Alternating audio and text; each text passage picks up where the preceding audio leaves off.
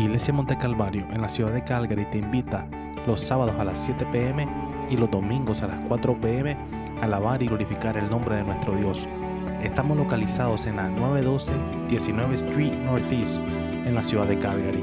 Para más información puedes visitar iglesiamontecalvario.org, iglesiamontecalvario.org. Que Dios te bendiga grandemente. Bien, hermanos, voy a pedir que abran sus Biblias en San Lucas.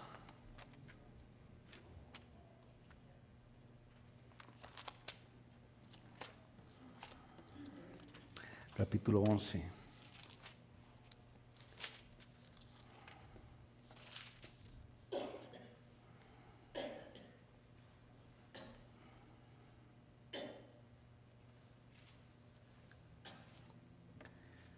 Capítulo 11, versículo 11.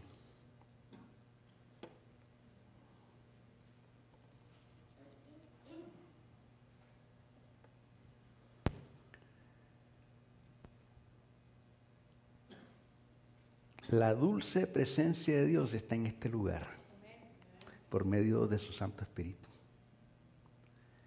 El Espíritu Santo sobre tu vida se va a derramar. Solamente alábale. Esas fueron las palabras del canto precioso que entonamos al comienzo de este servicio.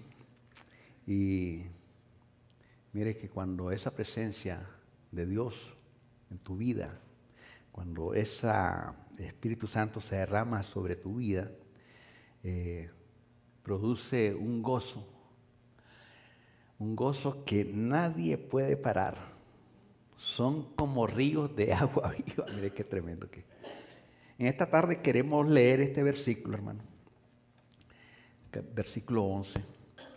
Y queríamos hablar sobre parte de lo que es el bautismo del Espíritu Santo y lo que es la llenura del Espíritu Santo, porque son cosas que nosotros no podemos obviar, o sea, dejar de un lado.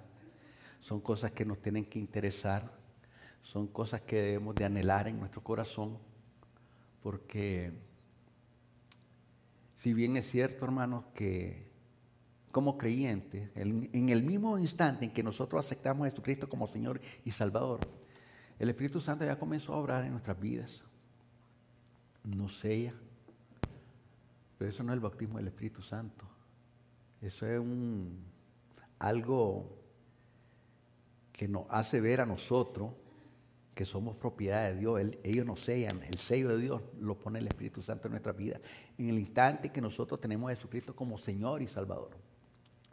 Luego, el Espíritu Santo da testimonio a nuestro espíritu de que somos los hijos de Dios, pero ese testimonio todavía no es el bautismo del Espíritu Santo. De tal manera que, aunque nosotros, dice la Escritura, tenemos la unción del Santo y que esa unción permanece en nosotros, todavía eso no es el Espíritu Santo, el bautismo del Espíritu Santo. Mira, el bautismo del Espíritu Santo, hermano, es una experiencia única. Eso solo una vez se va a dar en tu vida.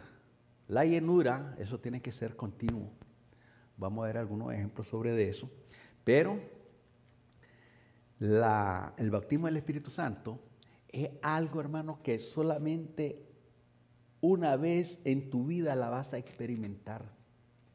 Digamos, si usted es un creyente que fue bautizado por el Espíritu Santo, digamos que la persona que fue bautizada por el Espíritu Santo, por alguna razón entristece al Espíritu Santo, entonces el Espíritu Santo se va de su vida. Cuando esta persona, nuevamente Dios comienza a tratar con esta persona y se reconcilia con el Señor, ya no va a volver a experimentar el bautismo del Espíritu Santo porque ya lo tuvo, hermano. Pero la llenura sí. Usted fue lleno, usted por alguna razón fue vaciado del Espíritu Santo en su vida, y entonces cuando viene la persona y se reconcilia con Dios, la vuelve a llenar. Por esa razón el escritor de Pablo dice que el que comenzó la buena obra en nuestras vidas, Él la está perfeccionando. De tal manera que, mire, el Espíritu Santo está haciendo un trabajo en nuestras vidas. Es un trabajo aquí dentro, en el interior. Muchas veces nosotros decimos, bueno, ¿y qué pasa? Que yo no siento cambios en mi vida. Pero es que esos cambios no se miran, hermano. Esos cambios son dentro. Por supuesto, va a llegar un momento en que nuestras acciones externas van a hacer ver de que sí tenemos el Espíritu Santo en nuestras vidas. Entonces, oiga lo que dice aquí el versículo 11. ¿Qué padre de vosotros, si su hijo le pide pan, le dará una piedra? ¿O si pescado, en lugar de pescado, le dará una serpiente? ¿O si le pide un huevo, le dará un escorpión? Pues si vosotros, siendo malos, sabéis dar buenas dádivas a vuestros hijos, ¿cuánto más vuestro Padre Celestial dará el Espíritu Santo a los que se lo pidan? Vamos a orar, Padre.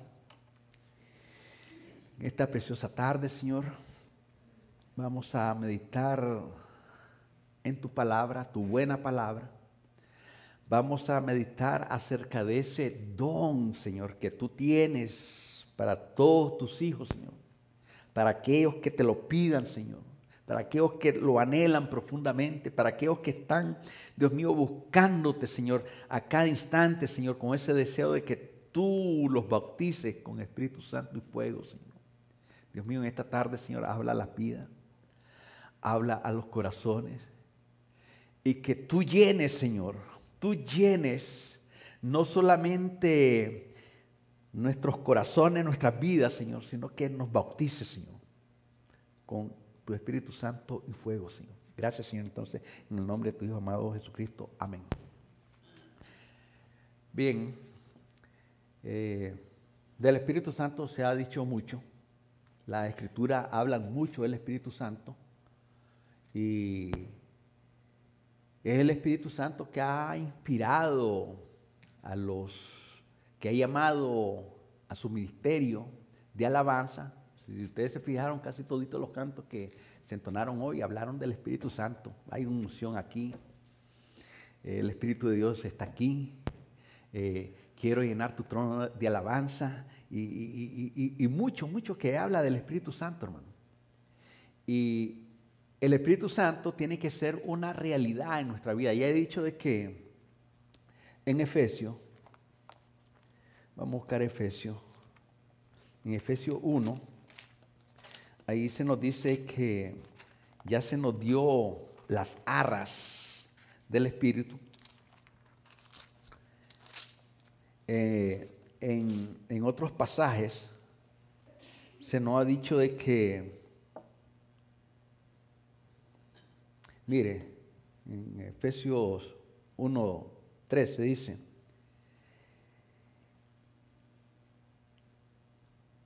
en él también vosotros, habiendo oído la palabra de verdad, el evangelio de vuestra salvación, y habiendo creído en él, en Jesucristo, fuiste sellados con el Espíritu Santo de la promesa.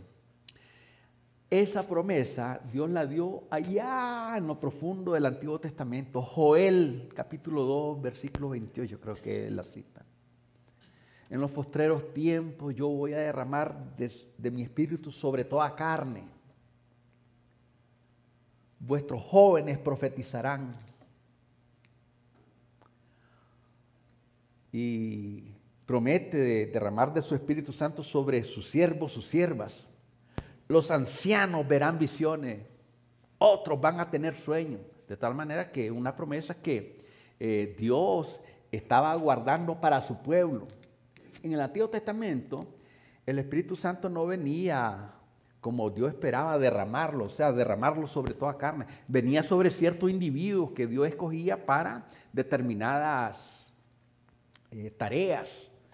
De tal manera que esa promesa, la promesa del Padre, Dios la cumplió en el Pentecostés. Es decir, 50 días después que el Señor resucitó, eso se dio. Le dice, miren, no se vayan de Jerusalén, esperen la promesa del Padre, la promesa de Joel, la tienen que esperar. ¿Por qué tenía que esperar el pueblo? Bueno, primero tenían que obedecer. Otros tenían que esperar. ¿Sabe por qué? Porque nosotros somos muchas veces impacientes. Por supuesto, Dios tiene su manera de obrar. Yo le decía a los hermanos del cuerpo oficial ayer cómo fue la experiencia que yo tuve. Otros la han tenido de manera diferente, pero sí ha sido lo mismo, la misma experiencia, o sea, el bautismo del Espíritu Santo. De tal manera que algunos nomás están aceptando a Jesucristo como Señor y Salvador, allí mismo son bautizados por el Espíritu Santo. Otros, cuando los están bautizando en agua, ahí los sacan del agua y comienzan a ser bautizados por el Espíritu Santo. Otros lo hacen de otra manera.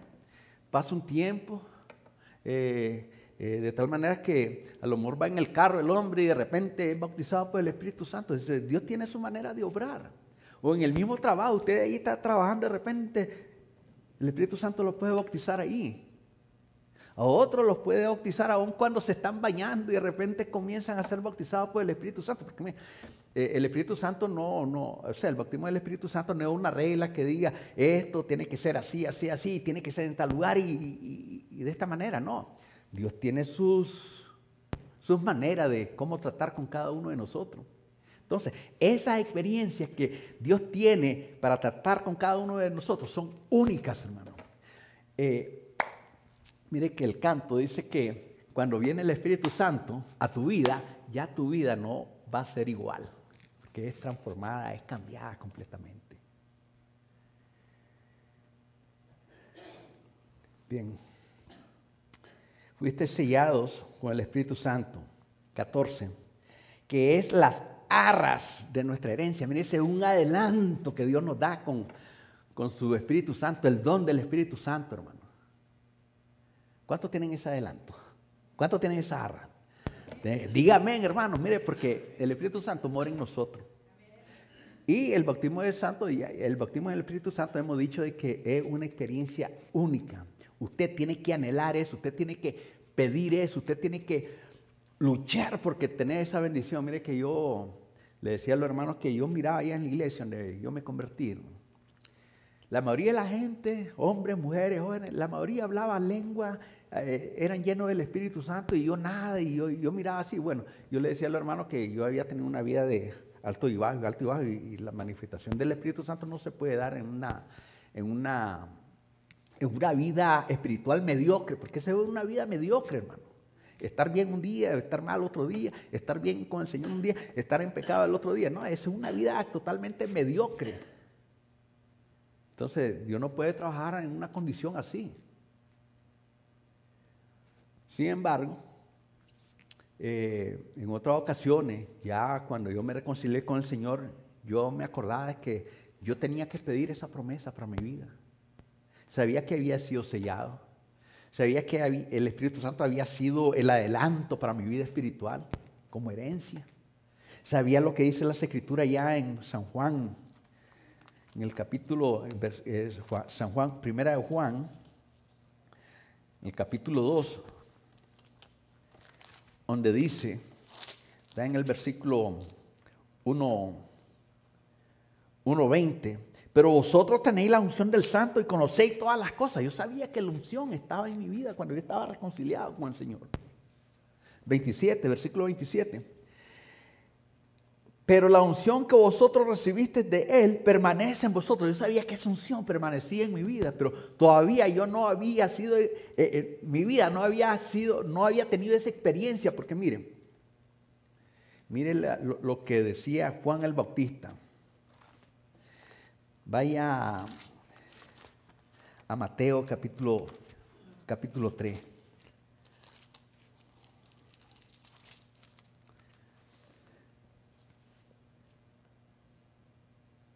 Capítulo 3, versículo 11. Juan comenzó su ministerio predicando. Él predicaba a la gente. Miren lo que dice el versículo 1. En aquellos días vino Juan el Bautista predicando en el desierto de Judea y diciendo: arrepentidos porque el reino de los cielos se ha acercado. Entonces él predicaba, él comenzó a predicar el arrepentimiento. Versículo 11. yo a la verdad, porque él bautizaba en agua ya para arrepentimiento, dice, y aquí en el versículo 11 dice, yo a la verdad os bautizo en agua para arrepentimiento, pero el que viene tras mí, cuyo calzado yo no soy digno de llevar, es más poderoso que yo. Él os bautizará en Espíritu Santo y fuego. Mire que Juan el Bautista está dando testimonio que Jesucristo, que es el que viene detrás de él, que es más poderoso con él, que él iba a bautizar con Espíritu Santo y fuego, hermano. Esa es una promesa que ya la tenemos aquí en el Nuevo Testamento y la tenemos en el Viejo Testamento y la tenemos ahora aquí. De tal manera que eso es algo que Jesucristo nos quiere regalar, por eso es que se llama un don es un regalo, hermano. Nosotros tenemos que anhelar esa experiencia, ese bautismo del Espíritu Santo. Entonces, les decía de que Jesucristo, cuando Él ascendió al cielo, vaya a Lucas, ahí vamos a mirar algo muy hermoso. Capítulo 24, Lucas 24.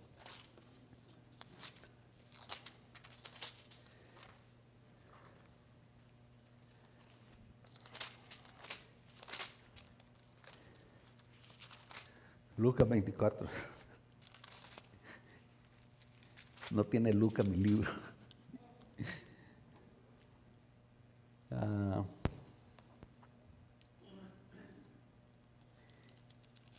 Ya Lucas es.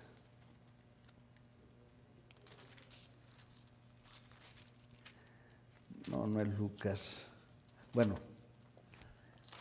ya. Parece que tengo que cambiar esa cita. Pero vamos a ver, vamos a buscar aquí. Aquí está, Lucas 24, sí. Versículo 49. He aquí, yo enviaré la promesa de mi Padre. Mire que Jesucristo es el que se compromete a enviar la promesa del Padre. La promesa que hizo allá en Joel 2:28. Pero quedaos vosotros en la ciudad de Jerusalén hasta que seáis investidos de poder desde lo alto. Mire que Jesucristo le dijo a sus apóstoles, miren, yo me voy a irles, pero no los voy a dejar solos, no los voy a dejar huérfanos, les voy a mandar al Consolador, pero tienen que quedarse en Jerusalén, tenían que obedecer, hermano. Tenían que esperar, no de impacientarse, o sea, de perder la paciencia.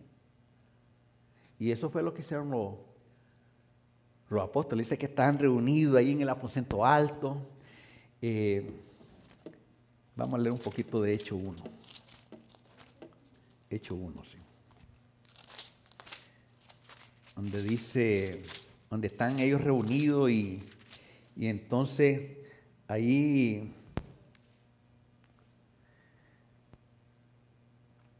miramos en el versículo 8 o en el versículo 6 de ese capítulo 1, dice, entonces los que se habían reunido le preguntaron diciendo, Señor, ¿restaurarás el reino a Israel en este tiempo? Él les dijo, no os toca a vosotros saber los tiempos o las sazones que el Padre puso en su sola potestad.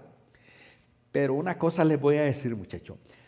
Pero recibiréis poder cuando haya venido sobre vosotros el Espíritu Santo y me seréis testigos en Jerusalén, en toda Judea, en Samaria y hasta lo último de la tierra. Vamos a estar viendo por qué razón necesitamos el bautismo del Espíritu Santo en nuestras vidas. Mire, aquí Jesucristo le dice, para que sean testigos. Un testigo tiene que ser un hombre valiente. Sin la autoridad que Dios te da a través de su Santo Espíritu, usted no puede testificar. Usted se va a llenar de miedo. Después de eso, el Espíritu Santo dice que te va a dar las palabras que usted va a tener que decir, de tal manera que sin el Espíritu Santo, usted, por mucho que estudie las Escrituras, quiere hablar de Jesucristo, ¿no?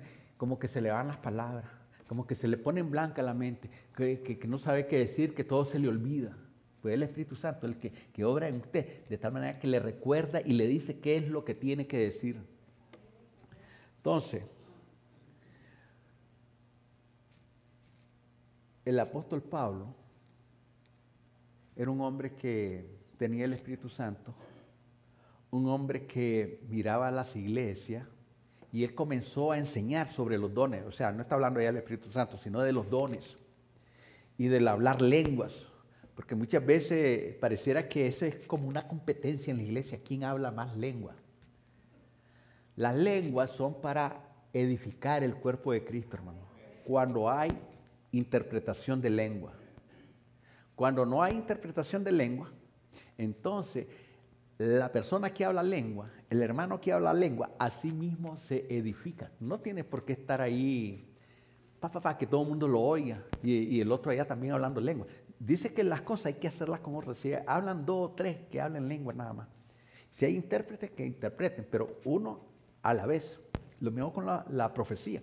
Entonces, si no hay interpretación de lengua, no tiene ningún sentido de que se hable lengua en la iglesia. Las lenguas son necesarias porque edifican a la iglesia. Y Pablo dice, si no hay, entonces mejor la persona cae y que ore para sí misma. Y se va a estar edificando ella y va a estar hablando misterios con Dios. Eso es la lengua, porque son lenguas desconocidas. Entonces Pablo dijo que en una casa grande, hablando de la casa de Dios, del templo de Dios, ahí hay utensilios para honra y utensilios para deshonra. Vamos a buscar eso. Primera de Timoteo, segunda de Timoteo 2, 20. Ya, segunda. Pero en una casa grande no solamente hay utensilios de oro y de plata, sino también de madera y de barro, y unos son para usos honrosos y otros para usos viles. Así que, si alguno se limpia de estas cosas, será instrumento para honra, santificado, útil al Señor y dispuesto para toda buena obra. Ahí está hablando del Espíritu del Espíritu Santo que deben de tener los creyentes como instrumentos en las manos del Señor, como utensilios, como vasos. Y las Escrituras nos hablan y nos describen esos vasos, hermano. Vasos de honra, vasos de misericordia, vasos limpios, vasos de deshonra, vasos de ira. Bueno, en fin, ahí están los tipos de vasos. Vasos escogidos. Y en la época del Antiguo Testamento, hermano, los utensilios que había en una casa eran hechos de barro. Esos utensilios tenían un uso. Cada uno tenía un uso diferente. El vaso de barro tenía un uso. El vaso de honra, un uso. El vaso de misericordia, otro uso. El vaso escogido, otro uso. El vaso limpio, otro uso. El vaso de deshonra, otro uso. El vaso de ira, otro uso. La cuestión es que en la casa de Dios habemos de todos esos vasos, hermano. Y el vaso de honra, mire que es bien importante que nosotros entendamos que Dios quiere usarnos a nosotros como vasos de honra. El vaso de honra en la costumbre hebrea, hermano, era una jarra, ¿no? ¿Cómo le llaman eso? Una olla. ¿Ah? Un porrón, una porra, lo que sea, ¿verdad? Esos vasos de honra se ponían en solo la entrada de la casa, lleno de agua. Una tinaja, imagínese, usted sabe en Nicaragua las tinajas. Usted llega a una casa, me regala agua y usted le regalan agua de la tinaja. Está como que tiene hielo, hermano. Riquísimo eso. Pues miren, esos vasos de honra eran para las personas que llegaban a esa casa, ya sea que el hermano llegaba del trabajo, traigo sed, bebía agua. O una visita. O digamos a alguien que pasaba por la casa y miraba el vaso de honra allí, sabía que tenía agua, entonces él se iba a despachar agua. Esos vasos de honra tenían que ser llenados todos los días en la mañana. Entonces, ¿qué nos enseña esa ilustración? ¿O qué son los vasos de honra en la casa del Señor? son hombres y mujeres, hermano, que tienen una relación profunda con Dios. Pero esto se debe al Espíritu Santo en su vida. Estos fueron sellados, fueron llenados, pero también fueron bautizados. De tal manera que estos tienen una relación diaria con el Señor. No el sábado, no una vez a la semana, ni el domingo. Diaria eran que tenían que estar llenos. Y la única manera de estar lleno de la presencia de Dios es tener esa comunión diaria con el Señor, hermano. Buscar su presencia todos los días. ¿Qué pasaba con esa agua que estaba en el vaso de honra? Eso le calmaba la sed al sediento. Hay gente que está sedienta, hermano. Cuando usted se llena de Dios y usted es un vaso de honra, usted va a traer palabras de aliento al sediento. Usted va a traer palabras de consolación a aquel que está en situaciones bien terribles. Pero la única manera de usted dar ese aliento y dar esa consolación es con el Espíritu Santo. Porque mire, si usted no está lleno del Espíritu Santo, usted no tiene nada, no puede dar nada. Entonces, esos vasos tenían una función muy, pero muy especial. Por esa razón, Jesucristo dijo ahí en San Juan 7, ¿cuál fue el versículo que miramos anoche? Juan 7, 37, 38. Dice que el gran día de la fiesta, mira que estaban celebrando la fiesta de los tabernáculos. El último y gran día de la fiesta, se recuerda que le dije que allí habían vasos de honra y que vaciaban el agua, porque el patio donde caminaban las personas, todos los que iban a hacer sacrificio ahí al templo, dejaban sucio ahí, pasaban los animalitos, desperdiciaban las cosas, pues que ella quedaba sucio aquello. Entonces ellos derramaban el agua y el agua comenzaba a limpiar todo el piso del patio. Y en el instante que los levitas habían hecho esa limpieza con el agua, Jesucristo se levantó y dijo, se puso de pie y alzó la voz. ¿Qué es lo que dijo el Señor? Si alguno tiene sed, venga a mí y beba del agua que yo le daré. En otras palabras, Jesucristo le estaba diciendo, miren, yo soy un vaso de honra. Yo tengo esa agua que ustedes necesitan. Están cediendo, vengan a mí. Y dice la Escritura, más adelante, dice que Él les dijo que iban a sentir dentro de su interior como ríos de agua viva. ¿Qué fue lo que pasó allá en el pozo con aquella samaritana? Mire, Jesucristo tenía que pasar por Samaria. Él estaba sentado en el pozo y él miró que la mujer llegó a sacar agua, porque ahí llegan a sacar agua a determinada hora. Y la mujer llevaba un vaso de honra, llevaba una tinaja, un porrón, un pichel, como usted le quiera llamar. Y el Señor entró en conversación con esta mujer. Mujer, dame de beberles.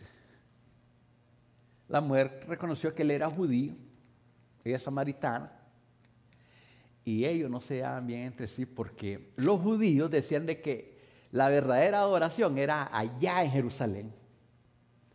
Y los samaritanos decían que no, que era allá en el cerro.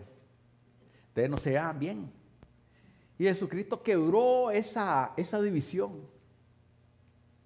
Y le dice a la mujer, le dice, si supieras quién es el que te pide agua, si tan solo supiera eso, le dice, yo te daría del agua que tú necesitas y nunca más va a volver a tener sed. Le estaba hablando del Espíritu Santo, hermano. Esta mujer creyó, Dios la miró a ella como un vaso de honra que podía ser llenada con su Espíritu Santo.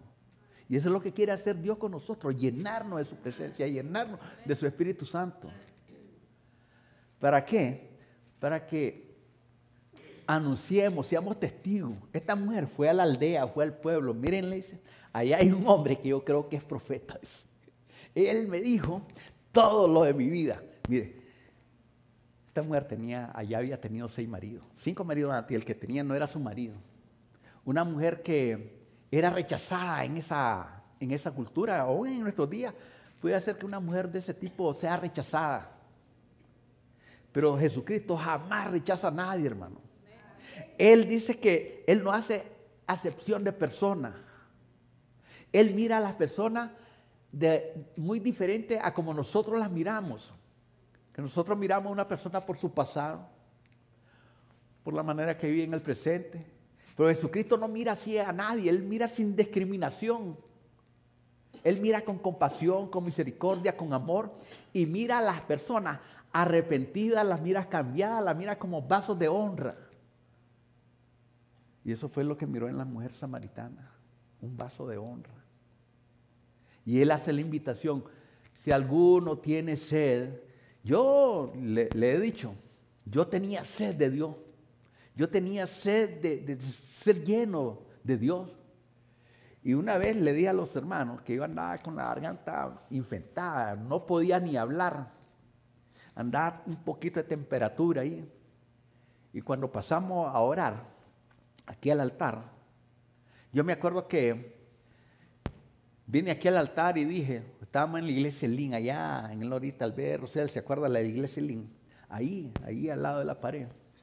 Y ya me acerqué ahí. Y entonces todos los hermanos orando en voz alta, como siempre lo hacemos, clamando al Señor, adorando al Señor, pidiendo bendición de Dios para nuestras vidas. Y entonces yo comencé a orar al Señor, yo quiero orar como los hermanos. Yo ya tenía un dolor muy profundo en la garganta, hermano, no podía ni hablar. Y mire que el dolor se fue, la infección ya no más la sentí, y entonces comencé a orar a Dios en voz alta como lo estaban haciendo los hermanos.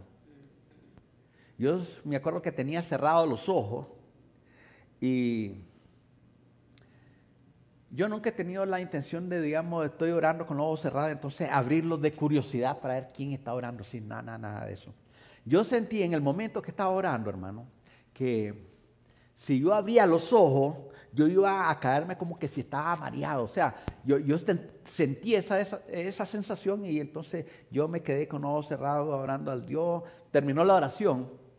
Mire que terminó la oración, otra vez el dolor de garganta, la infección, que no podía ni hablar. Digo, qué bueno la experiencia que tuve ahí delante del Señor, que el mal, el estorbo que tenía en la garganta no lo había sentido.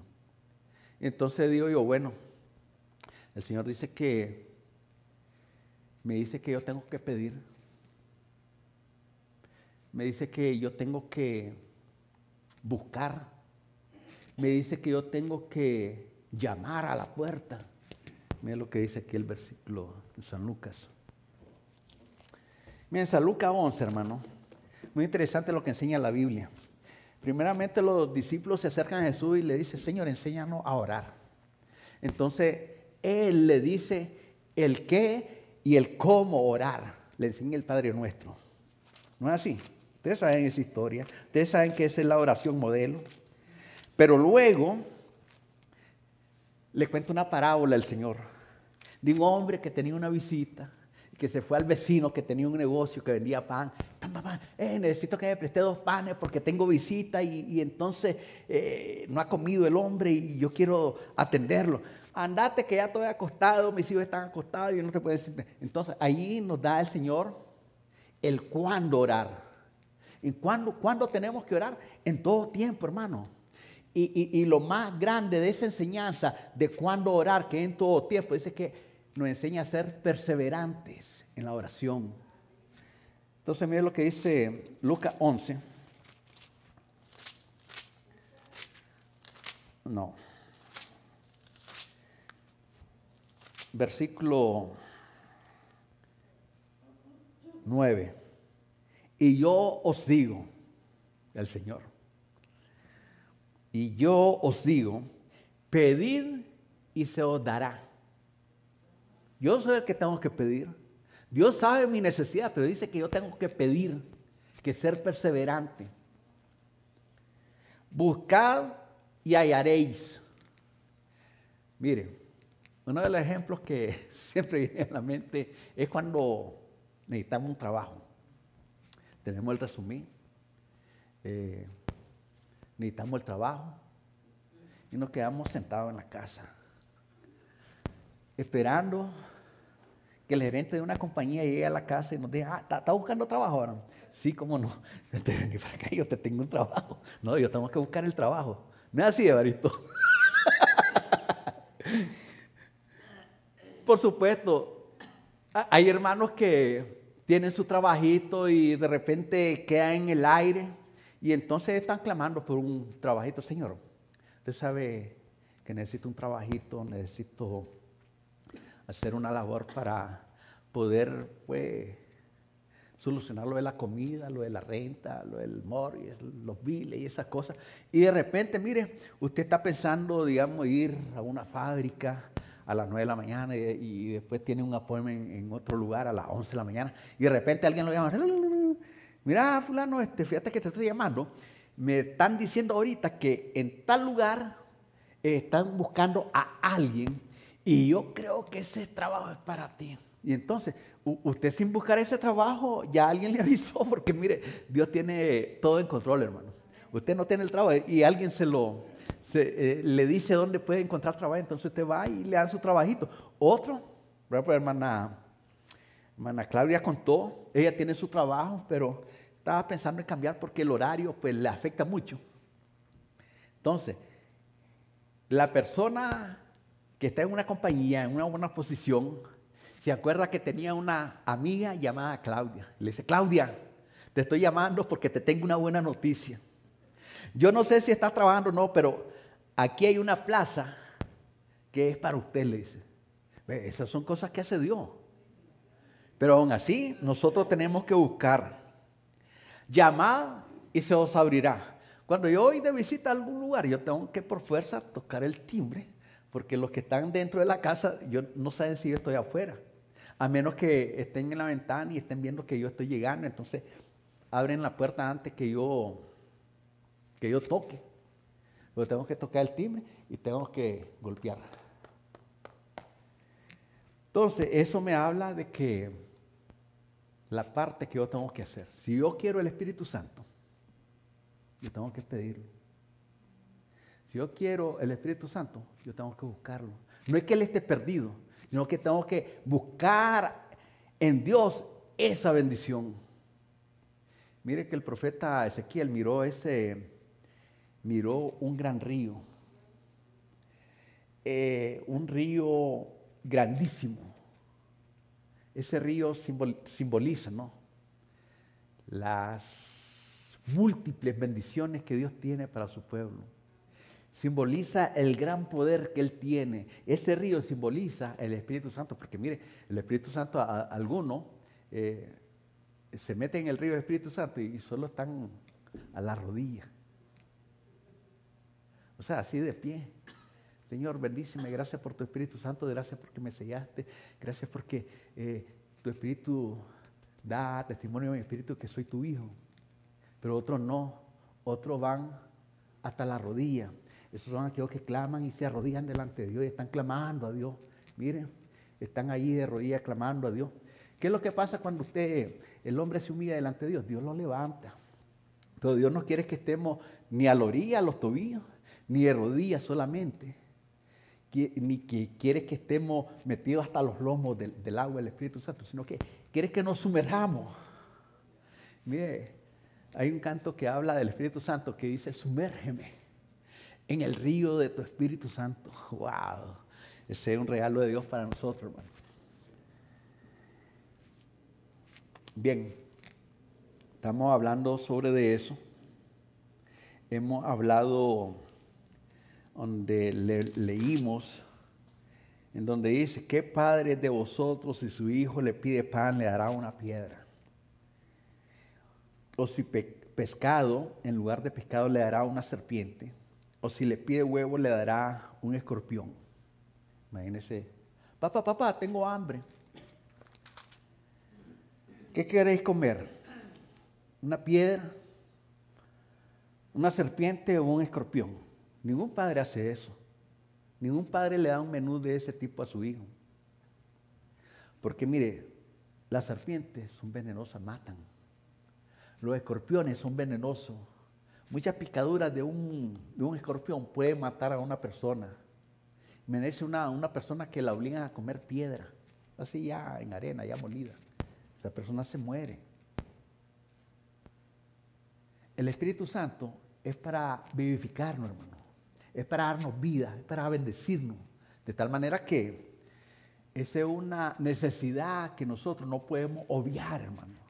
Tenemos que anhelar esa llenura del Espíritu Santo. Miren lo que dice Efesios 5:18. Hay algunos que interpretan súper mal estos pasajes. No os embriaguéis con vino, en lo cual hay disolución. Antes bien, sed llenos del Espíritu.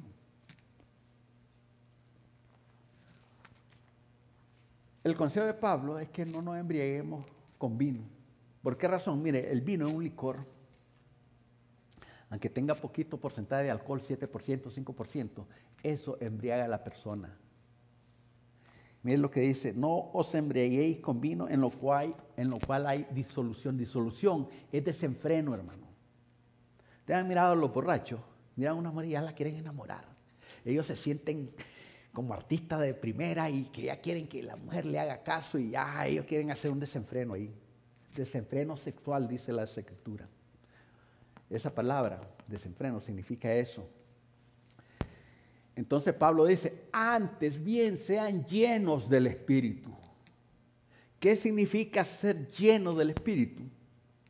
Significa que tenemos que ser llenados continuamente, no solo una vez, sino continuamente. Por esa razón hablamos de vasos de barro que son llenados todos los días.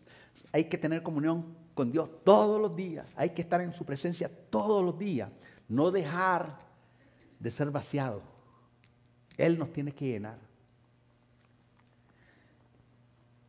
En el Antiguo Testamento tenemos muchas enseñanzas de las bendiciones de Dios, del cuidado de Dios. ¿Recuerda usted la lección anoche?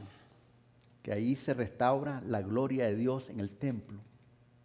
Pues Dios quería decirle al pueblo de que Él, su presencia, quería que estar ahí en medio del pueblo, en el pueblo, sobre el pueblo. Y Él le prometió: mi presencia nunca más se va a volver a ir de ustedes, le dice. Yo les voy a perdonar el pecado. Mire que dos promesas preciosas: su presencia y el perdón de pecados. ¿Qué tenía que hacer el pueblo? Bueno, dejar la idolatría, porque por la idolatría ellos le daban la espalda a Dios. Y comenzar a obedecer. Tenían que serle fiel a Dios. Tenían que obedecer a Dios en todo. Entonces, Él les promete: miren, mi presencia va a estar con ustedes. Su pecado va a ser perdonado. ¿Qué pasa si yo anhelo la presencia de Dios, pero no le obedezco? En vez de obedecerle, estoy haciendo otras cosas que no le agradan. La presencia de Dios nunca va a estar en mi vida. Aunque Él quiera llenarme, no va a poder, porque yo mismo estoy cerrando la puerta para que Él no me llene. Hablábamos de vasos de misericordia. Esos son otros tipos de vasos, hermano. Esos no se ponían a la entrada de la puerta de la casa. Esos se ponían en la entrada y la salida de los pueblos. ¿Para qué eran esos vasos de misericordia? Para calmar la sed del caminante. Y el caminante venía de un pueblo y con una gran sed porque mucho calor, el sol era fuerte, y miraba el vaso ahí a la entrada del pueblo. Él no sabía dónde estaba el pozo, él no sabía dónde conseguir el agua, pero estaba ese vaso de misericordia, y entonces él corría y bebía agua, saciaba su sed ahí. En la iglesia, ¿quiénes son esos vasos de misericordia? Son hermanos, hombres y mujeres, que muchas veces no ejercen un ministerio público, o sea, así en la iglesia, pero que de donde Dios los tiene, ellos dan de beber agua, comparten el evangelio con otros. Y muchas veces Dios te pone en lugares donde hay mucha presión, hay mucha oposición. Algunas veces tenés que vivir en un edificio y ahí está la gente a la cual usted le tiene que hablar. Dice la Escritura: ir por todo el mundo y predicar el evangelio. Y usted dice: cómo quisiera ir a las Filipinas, cómo quisiera hablarle a los polacos del Señor. Pero yo no puedo ir a Polonia, no puedo ir a las Filipinas. Yo quisiera cumplir ese mandamiento de Dios. Pero ahí donde usted vive, en el área, ahí hay un filipino. Tiene que ir a la Filipina, hermano. Usted alcanza las naciones así, hermano. Hay judíos de todas partes. Hay canadienses. Bueno, no tiene que ir a otro lugar, aquí mismo usted tiene que predicar. Entonces, los vasos de misericordia tienen su función también. Vaso escogido, otra función. Cuando la Biblia habla, me es instrumento escogido. Cuando se está hablando de Pablo ahí, él está diciendo, estoy hablando de un vaso escogido.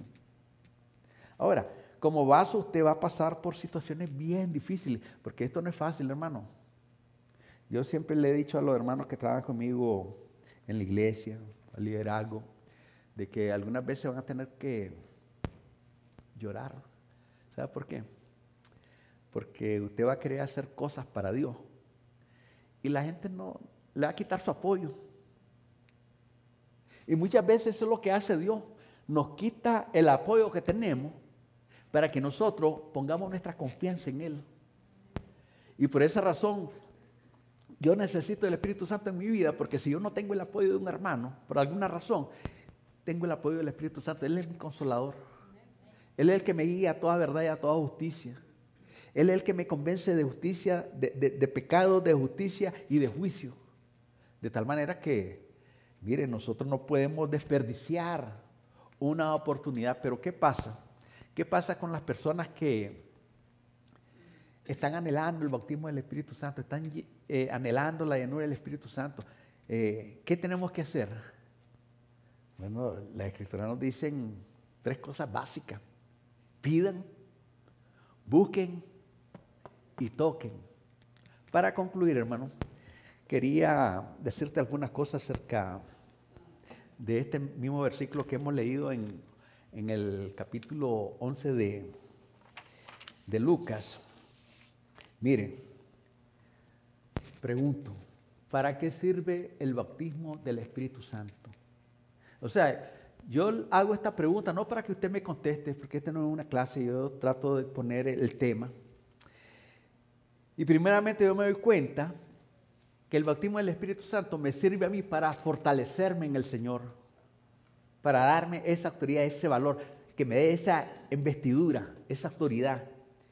El Espíritu Santo me sirve a mí para que yo poder testificar a otros. Jesucristo le dijo bien definido a los apóstoles, miren, esperen la promesa del Padre y van a ser testigos. Le dice, ahí en Jerusalén, miren que Jerusalén era el lugar, la ciudad donde estaba el templo. En Judea, en la provincia donde estaba esa ciudad.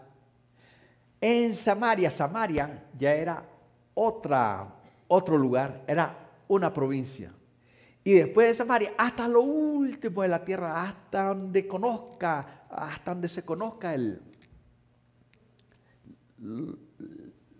hasta donde esté el último pueblo, hasta ahí tienen que ir. El bautismo del Espíritu Santo nos capacita, hermano. Mire que algunas personas nomás se ponen a leer la Biblia porque tienen necesidad de leerla y de conocer qué es lo que dice la Escritura. Y algunas veces el enemigo les cierra los ojos. No, hay muchos que les pasaba esto. Mire, comenzaban a leer y comenzaba un gran sueño que no podían leer más. Pero cuando el Espíritu Santo está en esta persona está ahí leyendo, está descubriendo lo que Dios tiene ahí para él, las bendiciones que tiene para ese día, le está hablando al corazón, está en sintonía con Dios. Para eso sirve el Espíritu Santo, para a nosotros capacitarnos. El Espíritu Santo hace real, mire que para muchos Cristo no es real. Saben de Cristo, que Cristo es el Hijo de Dios, que murió en una cruz, que derramó su sangre, que fue enterrado, que resucitó al tercer día, pero hasta ahí, pura historia. O sea, conocen un Cristo histórico. Pero cuando viene el Espíritu Santo a esta persona, lo bautiza, entonces el Espíritu Santo hace de que Cristo sea una completa realidad en su vida. Él sabe que cada día tiene que parecerse a Cristo. Él sabe que está siendo conformado a la imagen de Jesucristo. Él sabe que Dios está haciendo una obra en su vida. Pero es el Espíritu Santo que está obrando ahí, hermano. Mire que, hablando de eso, Jesucristo dijo, miren, sin mí, nada podéis hacer. Entonces, si Cristo no es una realidad en mi vida, entonces Él da la respuesta, nada pueden hacer sin mí. Pero cuando están unidos a mí, cuando yo soy una realidad en sus vidas, entonces son vasos escogidos en mis manos. Y entonces Dios te llama con un propósito. Entonces Dios te llama para capacitarte. Entonces Dios te llama para enviarte. Y Dios te llama para bendecir a otros. Bendecir a otros. El Espíritu Santo te ayuda a orar. Te ayuda a comunicarse con Dios. Dice la Escritura que cuando usted está orando a Dios, y cuando usted ya no tiene palabras, Señor, yo no tengo palabras para agradecerte, ya no tengo palabras para seguir queriendo decirte lo que hay en mi corazón. Entonces, ahí el Espíritu Santo comienza a comunicarse con Dios a través de tu, de tu Espíritu. Y entonces usted comienza a hablar cosas indecibles, cosas que usted no entiende, pero es el Espíritu Santo que está gimiendo a través de usted al Dios del cielo. Eso hace el Espíritu Santo en tu vida, eso hace el bautismo del Espíritu Santo. ¿Qué pruebas bíblicas tenemos para afirmar que la evidencia de ser bautizado en el Espíritu Santo es hablar en otras lenguas? ¿Qué evidencias tenemos de eso? Que nos dicen que eso de hablar en otras lenguas era para la iglesia primitiva. Eso ya no se tiene que dar porque si ya Dios nos selló, ¿para qué necesitamos hablar lenguas? Si ya el Espíritu Santo, estamos siendo llenos del Espíritu Santo, ¿por qué vamos a hablar lenguas? Dice las Escrituras, estas señales seguirán a los creyentes. En mi nombre echarán fuera demonios. Es que esa es una señal que para usted echar fuera el demonio necesita el Espíritu Santo. En el Espíritu Santo usted no puede echar nada. En el Espíritu Santo usted no le puede decir, ni siquiera puede espantar a una mosca. ¿Qué pasó con aquellos jóvenes? En el Cristo que Pablo predica, te echamos fuera demonios. ¿Qué dijeron los demonios? A Pablo conocemos, a Cristo también le dicen. ¿Pero ustedes quiénes son? Ustedes son hijos del diablo. Yo creo que así le he dicho. Están equivocados estos muchachos. Mire, los 120 que están en el aposento alto hablaron en lenguas. Allí en los hechos hablan que eran lenguas conocidas. Después en la casa de Cornelio, ahí los que oyeron el mensaje de Pedro fueron salvos y fueron bautizados con el Espíritu Santo y hablaron lenguas, no las conocidas. Fueron otro tipo de lenguas, lenguas angelicales. Los creyentes de Éfeso, esos fueron bautizados, hablaron en lenguas. Cuando llegó el evangelio a Éfeso, son Hechos 16, allí los creyentes recibieron la bendición del Espíritu Santo. Hubo un grupo de hombres que creían en Jesucristo, que habían sido bautizados en agua, y Pablo les pregunta, miren muchachos, ¿y ustedes ya fueron bautizados con el Espíritu Santo? ¿Tienen el Espíritu Santo? Ni siquiera hemos oído hablar de él. Entonces Pablo les comenzó a explicar y luego comenzaron a orar. Él impuso las manos sobre estos hombres, eran 10, como 10 hombres. y comenzaron a hablar en otras lenguas. Porque esa es una evidencia del bautismo del Espíritu Santo. Eso usted ni yo lo podemos cambiar. Usted me puede decir de que sintió en su corazón un fuego abrasador. Eso es la experiencia que usted tuvo. Otro, en mi caso, miren, cuando yo recibí el Espíritu Santo, estaba hincado de rodillas. Y yo sentí que aquí, de la parte del centro de mi estómago, usted ha mirado cuando usted mira un agua que está en una pileta, que está sin menearse, sin ningún vaivén así, que está sedita así, usted tira una piedrita, entonces usted comienza a ver la onda expansiva que provocó la piedrita en el agua, que ahí se va agrandando. Esa fue la sensación que yo sentí aquí dentro, que se fue extendiendo, llegó hasta la cabeza, llegó hasta los pies, llegó a los brazos, llegó a todo mi cuerpo. Y fue algo tan caliente, hermano, que yo me acuerdo que cuando iba a los campings, teníamos la fogata ahí, que yo me acuerdo que había una distancia en que yo sentía agradable ese fuego. Pero si yo me acercaba de viaje a ese fuego, mire, yo sentía que me ofendía, o sea, que ya sentía que el calor me abrazaba. Pero ese era un calor abrasador que no me ofendía, hermano. Un calor abrasador que no me quemaba. Era algo agradable, algo que yo quería seguir ahí sintiendo esa sensación. Y mire que Dios dice, cuando pases por el fuego, cuando está hablando de fuego, está hablando de prueba.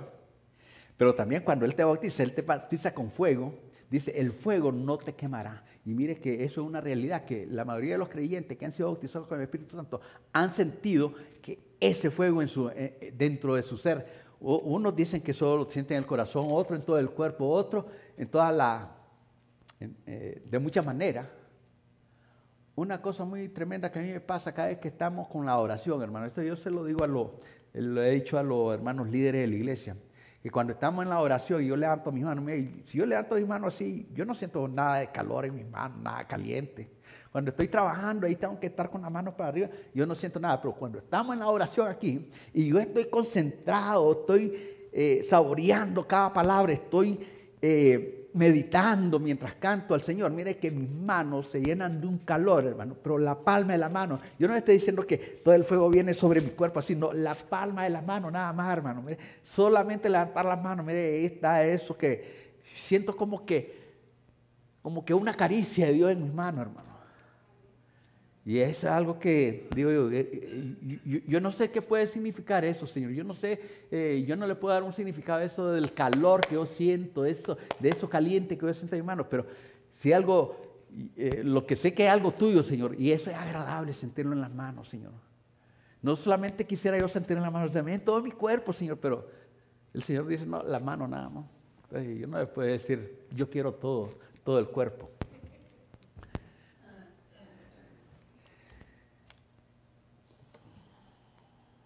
Mire que hablando de las lenguas, hermano, Pablo, enseñando a la iglesia, dijo, no impidáis el hablar en lengua. Nosotros no podemos impedir que hablen lengua. Por supuesto, si toda la iglesia está hablando lengua y no hay interpretación de lengua, pues cada quien tiene que bajar el volumen y que se edifique a sí mismo. Pero si hay interpretación, nosotros no podemos impedir que las lenguas se hablen.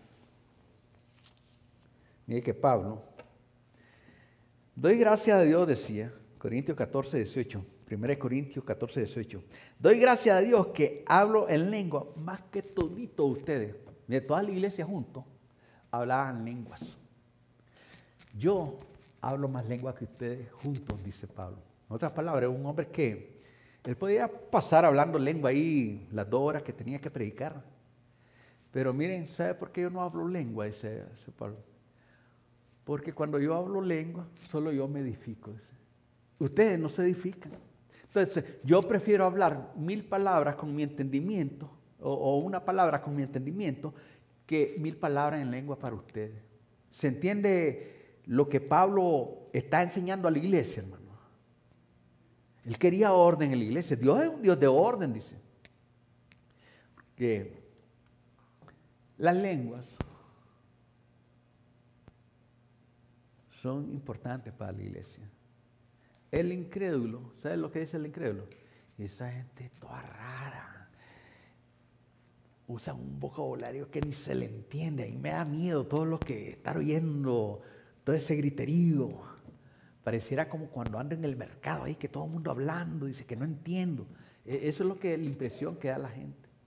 La gente incrédula, esa es la impresión que recibe. Otros ponen la excusa y se oponen al Espíritu Santo porque es que en la iglesia eso nunca me lo han enseñado. Es que en la iglesia, o sea, en otras palabras, se oponen al bautismo del Espíritu Santo en algunas iglesias. Y entonces ven esa experiencia que eso era para los de antes, para la iglesia primitiva, que ya no se puede, ya no se puede hablar lengua en estos días. Para algunos eso es lo que piensan. Otros consideran la lengua como algo que es del otro, que es del diablo. Eso es que es lo más horrible que hay, dicen. O sea, porque confunden, ignoran, no han sido instruidos en lo que es la palabra del Señor, pero si ellos tuvieran el Espíritu Santo, mire, ellos entenderían qué es lo que está sucediendo en una iglesia cuando hablan lenguas. El hablar en lengua es para algunos, dicen. Después de eso, hablar lengua a veces es un don menor que la gente tiene. Miran eso como un don menor. ¿Qué dice usted de las lenguas? La lengua no es un don menor. Eso edifica al creyente, al que habla lengua. Edifica a la iglesia cuando hay interpretación de lenguas. Es importante. Para muchos las lenguas no son necesarias. ¿Para qué? ¿Para qué? Mire, usted está clamando al Señor. Señor, te pido que bendigas mi casa, que bendigas mi salida, que bendiga mi entrada. Bendice y guarda a cada uno de mis hijos. El diablo está oyendo esa oración. Oh, quiere que Dios bendiga su casa. Pues le voy a poner una trampa para hacer que algo suceda en la casa. Oh, está orando por sus hijos. Oh, yo a los hijos los voy a agarrar y los voy a enrollar para ver si Dios le va a contestar esa oración. El diablo, él está pendiente de lo que usted está orando. Que la única manera de que él entienda eso es que esté hablando así. Pero cuando usted habla lenguas, orando por su familia, por su casa, el diablo no entiende. ¿Y qué estará diciendo ¿Qué estará pidiendo Dios? Yo no sé cómo atacarlo ahora. No se da cuenta. Sin embargo, las lenguas tienen sus múltiples usos. Y son para beneficio, para bendecir, hermano. Cuando usted hable lengua, no tenga miedo, hermano. Yo le decía a los hermanos que la única vez que hablé lengua fue cuando fui bautizado por el Espíritu Santo. Eso fue más o menos como en febrero del 92. Como 3 meses después, yo soñé que estaba en la escuela donde yo estudié la primaria, la escuela Nicaragua. Ahí había un gran patio, mire que era tan grande que habían varios galerones de edificios para las clases, pero había un gran patio para el soccer, para el béisbol, para el voleibol y todo eso. Entonces en el sueño hay una tarima ahí al fondo. El hombre está predicando sobre el Espíritu Santo y hace una invitación que pasemos adelante, los que quieran pasar adelante a aceptar al Señor, para los que quieran pedir a Dios por el Espíritu Santo. Ese es el bautismo del Espíritu Santo. Y me acuerdo que yo pasé adelante. Yo había mirado un montón de gente, hermano, en ese patio. Y cuando yo paso adelante y me volteo así para atrás para ver quiénes habían pasado, solo yo estaba. Y yo me quedé asustado. ¿Y ahora qué pasó aquí? Y todo el mundo no está, digo. Y mire, allí comencé, o sea, según el sueño, yo fui bautizado con el Espíritu Santo.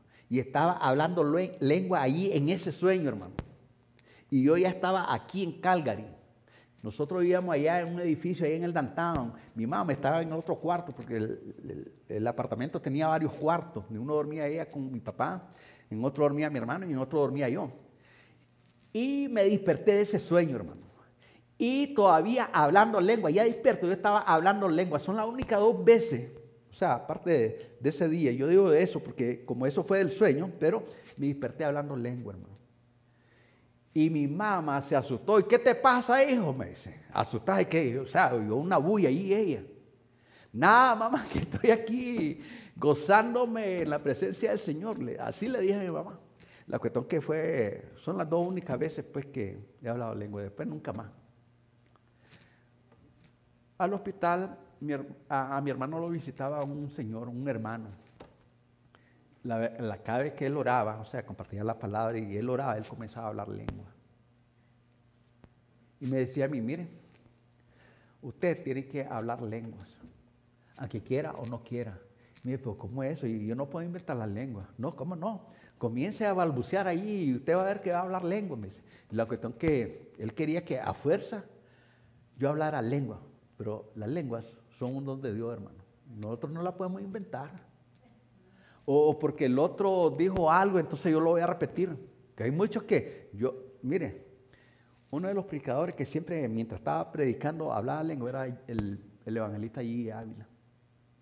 Y yo pude oír a creyentes que se aprendieron lo que él decía en lengua y ahí lo repetían. Eso no es de Dios. Repetir lo que decía G. Ávila en lengua, eso no está bien, digo yo, porque Dios siempre actúa de diferentes formas con las personas. Y yo he oído hombres hablar lengua y al otro hablar lengua y son diferentes los sonidos y las expresiones que dan por su boca, porque eso es de Dios. Yo nunca he oído a 2 predicadores que estén hablando lengua a la misma vez y que estén diciendo lo mismo. Yo nunca he oído eso. Que no se pueda dar, posiblemente se dé, pero yo nunca he oído eso. Yo lo que sí he oído es que alguien está hablando lengua y que está el intérprete ahí y está interpretando lo que él está oyendo. Una mujer, un hombre estaba hablando lengua en un estadio, había un evento evangelístico en Chile. Había una mujer que estaba interpretando, el hombre estaba hablando lengua, estaba interpretando las lenguas.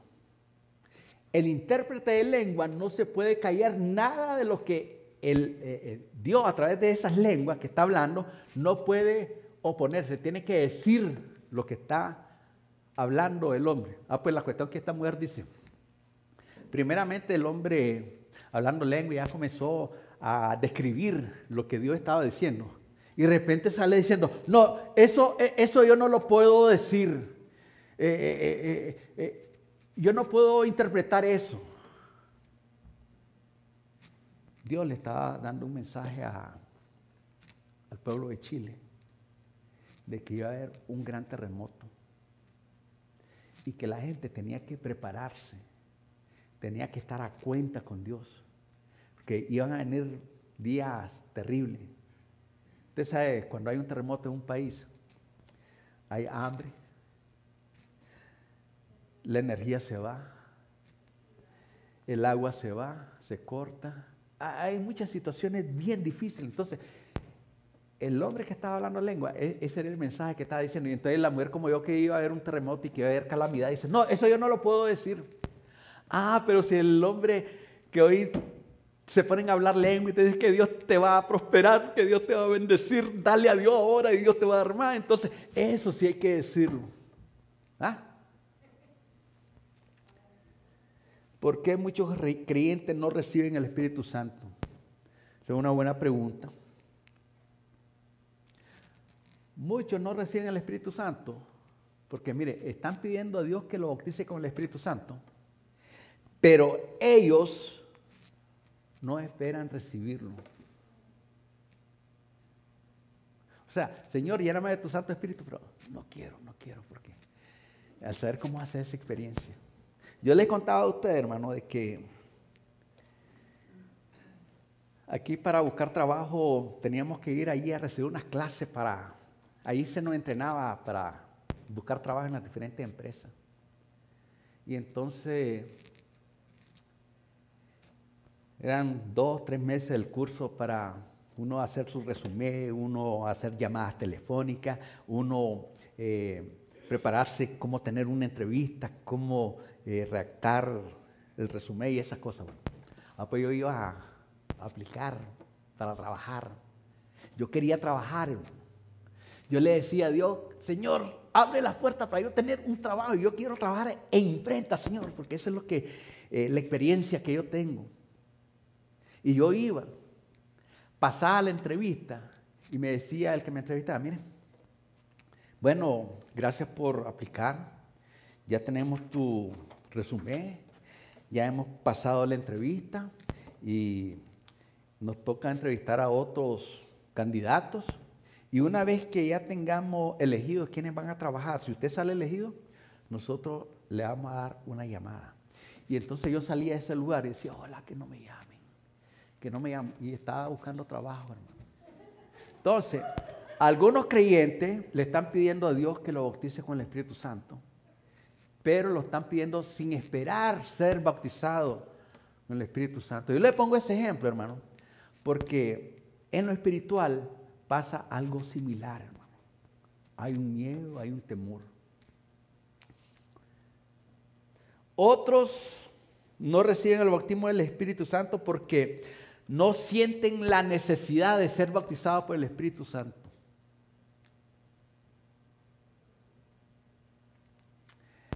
Un hombre fue salvo, hermano, sin ser bautizado en agua y sin haber recibido el Espíritu Santo. Pero cuando hablo de recibir el Espíritu Santo, estoy hablando del bautismo, sin ser bautizado en el Espíritu Santo. El hombre que murió en la cruz con Jesús, el que estaba al lado derecho. Algunos alegan de que el bautismo en agua es para salvación. Porque la Escritura dice en Hechos que bautícese cada uno en el nombre de Jesús y sus pecados serán perdonados. Pero este hombre no fue bautizado en agua y fue salvo. Él creyó en Jesús. En el momento que él creyó en Jesús, él fue sellado con el Espíritu Santo, hermano. Él recibió las arras de la herencia. De tal manera que ese hombre murió sin ser bautizado por el Espíritu Santo. Pero estaba sellado. Y se fue al cielo. Yo le digo, hoy estarás conmigo en el paraíso. Otros no reciben el Espíritu Santo, el bautismo del Espíritu Santo, porque no insisten. No piden, no buscan, ni golpean, no perseveran. Decía el evangelista I. Ávila, usted no ha recibido el Espíritu Santo, clame a Dios, venga con fe que Dios lo va a bautizar. Clame, no lo bautizó hoy, siga clamando, mañana lo va a bautizar el Espíritu Santo. Si no es mañana, siga clamando al Señor, va a ser el otro día. Y así él siempre animaba a la gente a que tenían que pedir, pedir y pedir. ¿Se acuerdan la perseverancia de aquella anciana que iba donde aquel juez injusto a pedir justicia? Hazme justicia de mi adversario. Mire, esta muchacha, esta señora, siempre tengo la palabra de esa muchacha, esta anciana, llegaba a golpear todos los días, toda la noche, y él fue injusto. ¿Sabe qué dijo? Él fue injusto. No vaya a ser que esta mujer me tope la paciencia, haga que mi paciencia se acabe, la voy a atender. Dios no es un juez injusto, hermano. Él quiere que usted persevere, no porque Él necesita que persevere usted. El que necesita perseverar somos nosotros. Pero hay que clamar. Otros no reciben el bautismo del Espíritu Santo porque son impacientes. No es que yo quiero el sábado a las 3 de la tarde, estando en la iglesia y que esté aquí fulano y fulano. No, es que yo quiero a la hora de la Santa Cena que el Señor me bautice. O sea, son impacientes, quieren a como ellos quieren. Ellos creen que eso del Espíritu Santo es como cuando tienen hambre, entonces está el McDonald's, van a comer al McDonald's a la hora que quieren. O ahí al Burger King. Algunos de ustedes, cuando tengan la oportunidad de leer el libro que se llama Iglesburger, léanlo. Van a aprender muchas cosas. Van a aprender a no ser impaciente. Van a aprender a ser paciente, hermano. Y una de las cosas que vas a aprender ahí, que cuando no eres paciente, Dios te pone personas difíciles a tu lado. Y entonces voy a decir, es que no me quieren. No, Dios te está preparando para que tengas paciencia. Porque la paciencia la vas a necesitar siempre. Van a haber momentos en que usted va a querer todo rápido. Pues Dios te dice, espera, tengo algo mejor para tu vida. Entonces algunos son impacientes. Otros quieren ser bautizados con el Espíritu Santo y no son perseverantes en la oración con los demás hermanos. Hermano, vamos a orar tal día, tal hora. No se aparecen. Son como el cometa Halley el cometa, que aparece cada 100 años. Cada 100 años de la Tierra se puede mirar ese cometa. Entonces, cuando no hay oración, hoy, ahora que viene temprano, no hay oración. ¿Y cuándo van a tener los servicios de oración? ¿Y por qué ya no lo hacen? Y siempre están preguntando, tienen la inquietud de eso, y cuando está la oportunidad, no aparecen. Otros anhelan las cosas de Dios, hermano. Quieren el bautismo del Espíritu Santo, pero tienen a lo mejor algún estorbo, algún pecado no confesado. Y eso es triste. Esas son situaciones que nosotros aprendemos a analizarla a través de las Escrituras, de que no es cuando yo quiera, es cuando Dios quiere. Dios tiene siempre su tiempo para cada cosa, hermano. Cuando envió a Jesucristo aquí a la tierra, en Gálatas dice que en el tiempo del cumplimiento, Dios envió a su Hijo, nacido de mujer y nacido bajo la ley, para redimir a muchos. Fue cuando Dios quiso, hermano. Los israelitas esperaban al Señor que los redimiera, que los librara del imperio romano. Pero fue en el tiempo de Dios, hermano. Otra cosa muy importante. Muchos quieren el bautismo del Espíritu Santo, pero yo no quiero tener una experiencia emocional, dicen. O sea, yo no quiero sentir nada. Pues claro que en el bautismo del Espíritu Santo usted va a sentir algo. Usted va a sentir la misma presencia de Dios. Y usted no puede decir, no, yo no quiero sentir eso.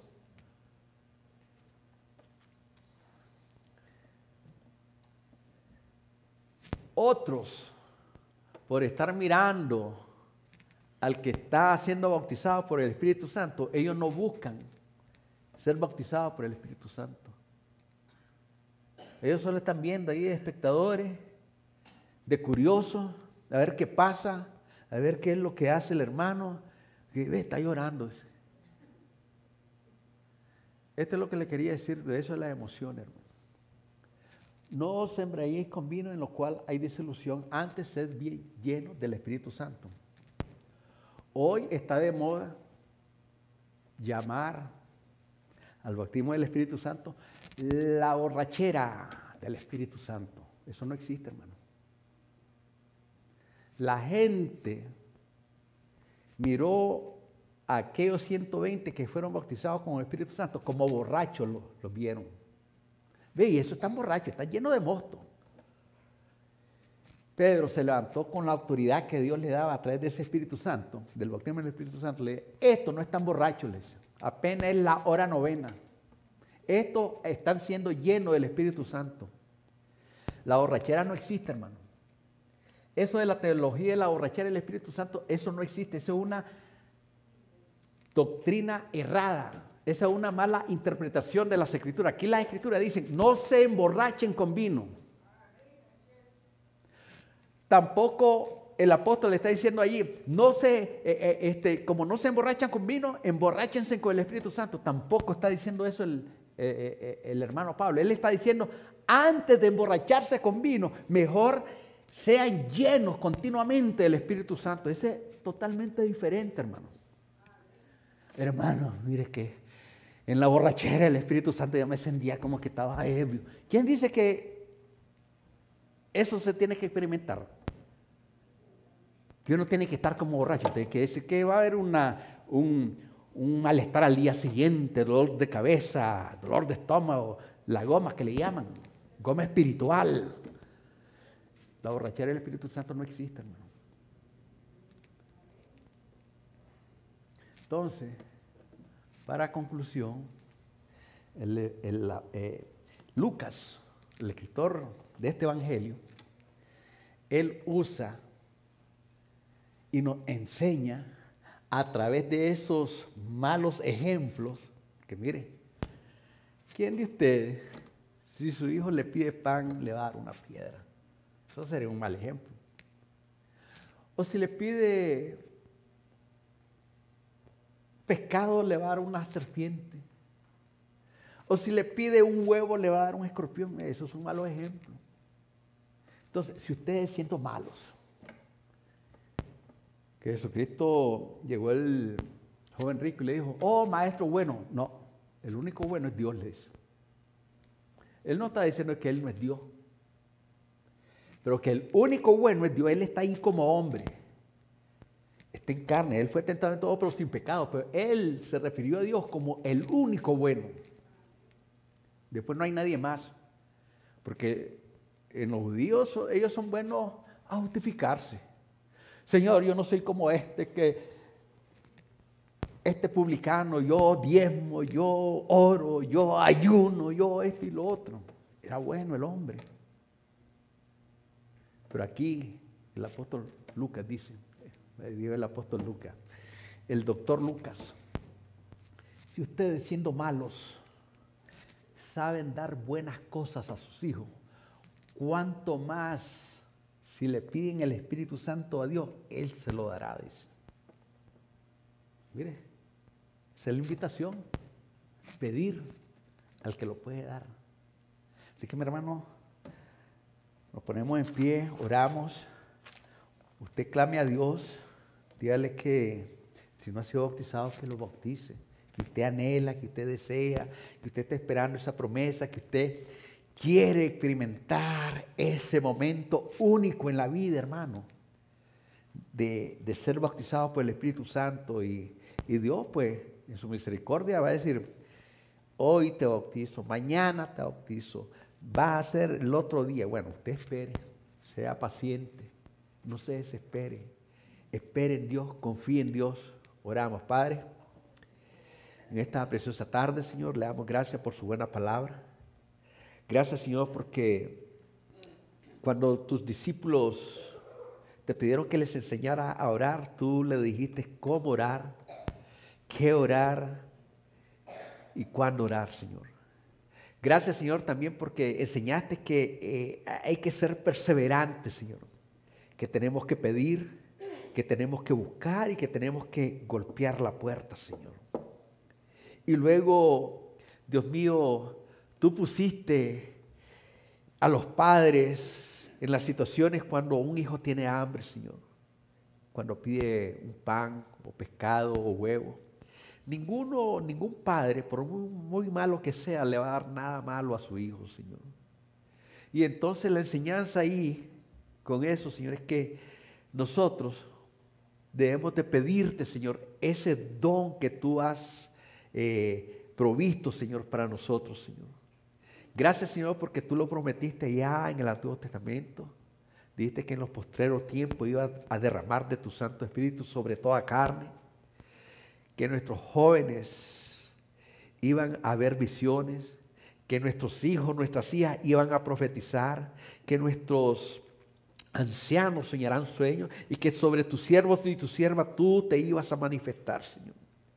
Tú has cumplido cada promesa que has dado, Señor, y en el Nuevo Testamento encontramos, Señor, de que Jesucristo dijo que el que tuviera sed, Señor, que viniera a ti, Señor, y que tú le ibas a dar de esas aguas, Señor, que son de vida, que se iba a sentir, Señor, dentro de los corazones como ríos de agua viva, Señor.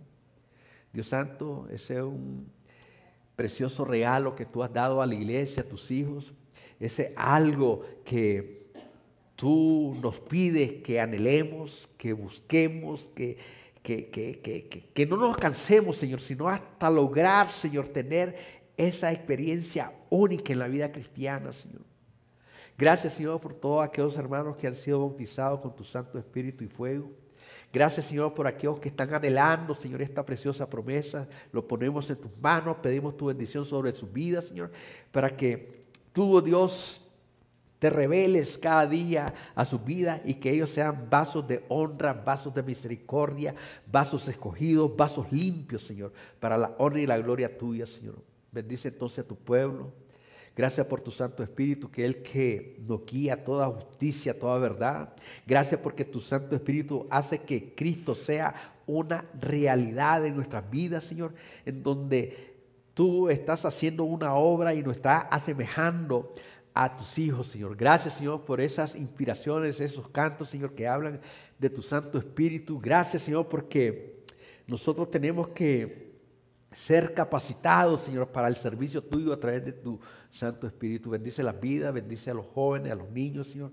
Que tu gracia, tu amor, misericordia esté sobre cada vida, cada corazón, Señor. No nos cansamos, Señor, de agradecerte, Señor. Y gracias, Señor, porque tú eres el que tienes inagotables provisiones para tu pueblo en bendición, Señor. Gracias, Señor, porque tu Santo Espíritu manifiesta, Señor, la grandeza de tu poder, Señor. Gracias, Señor. Entonces, a esta hora, en el nombre de tu Hijo amado Jesucristo.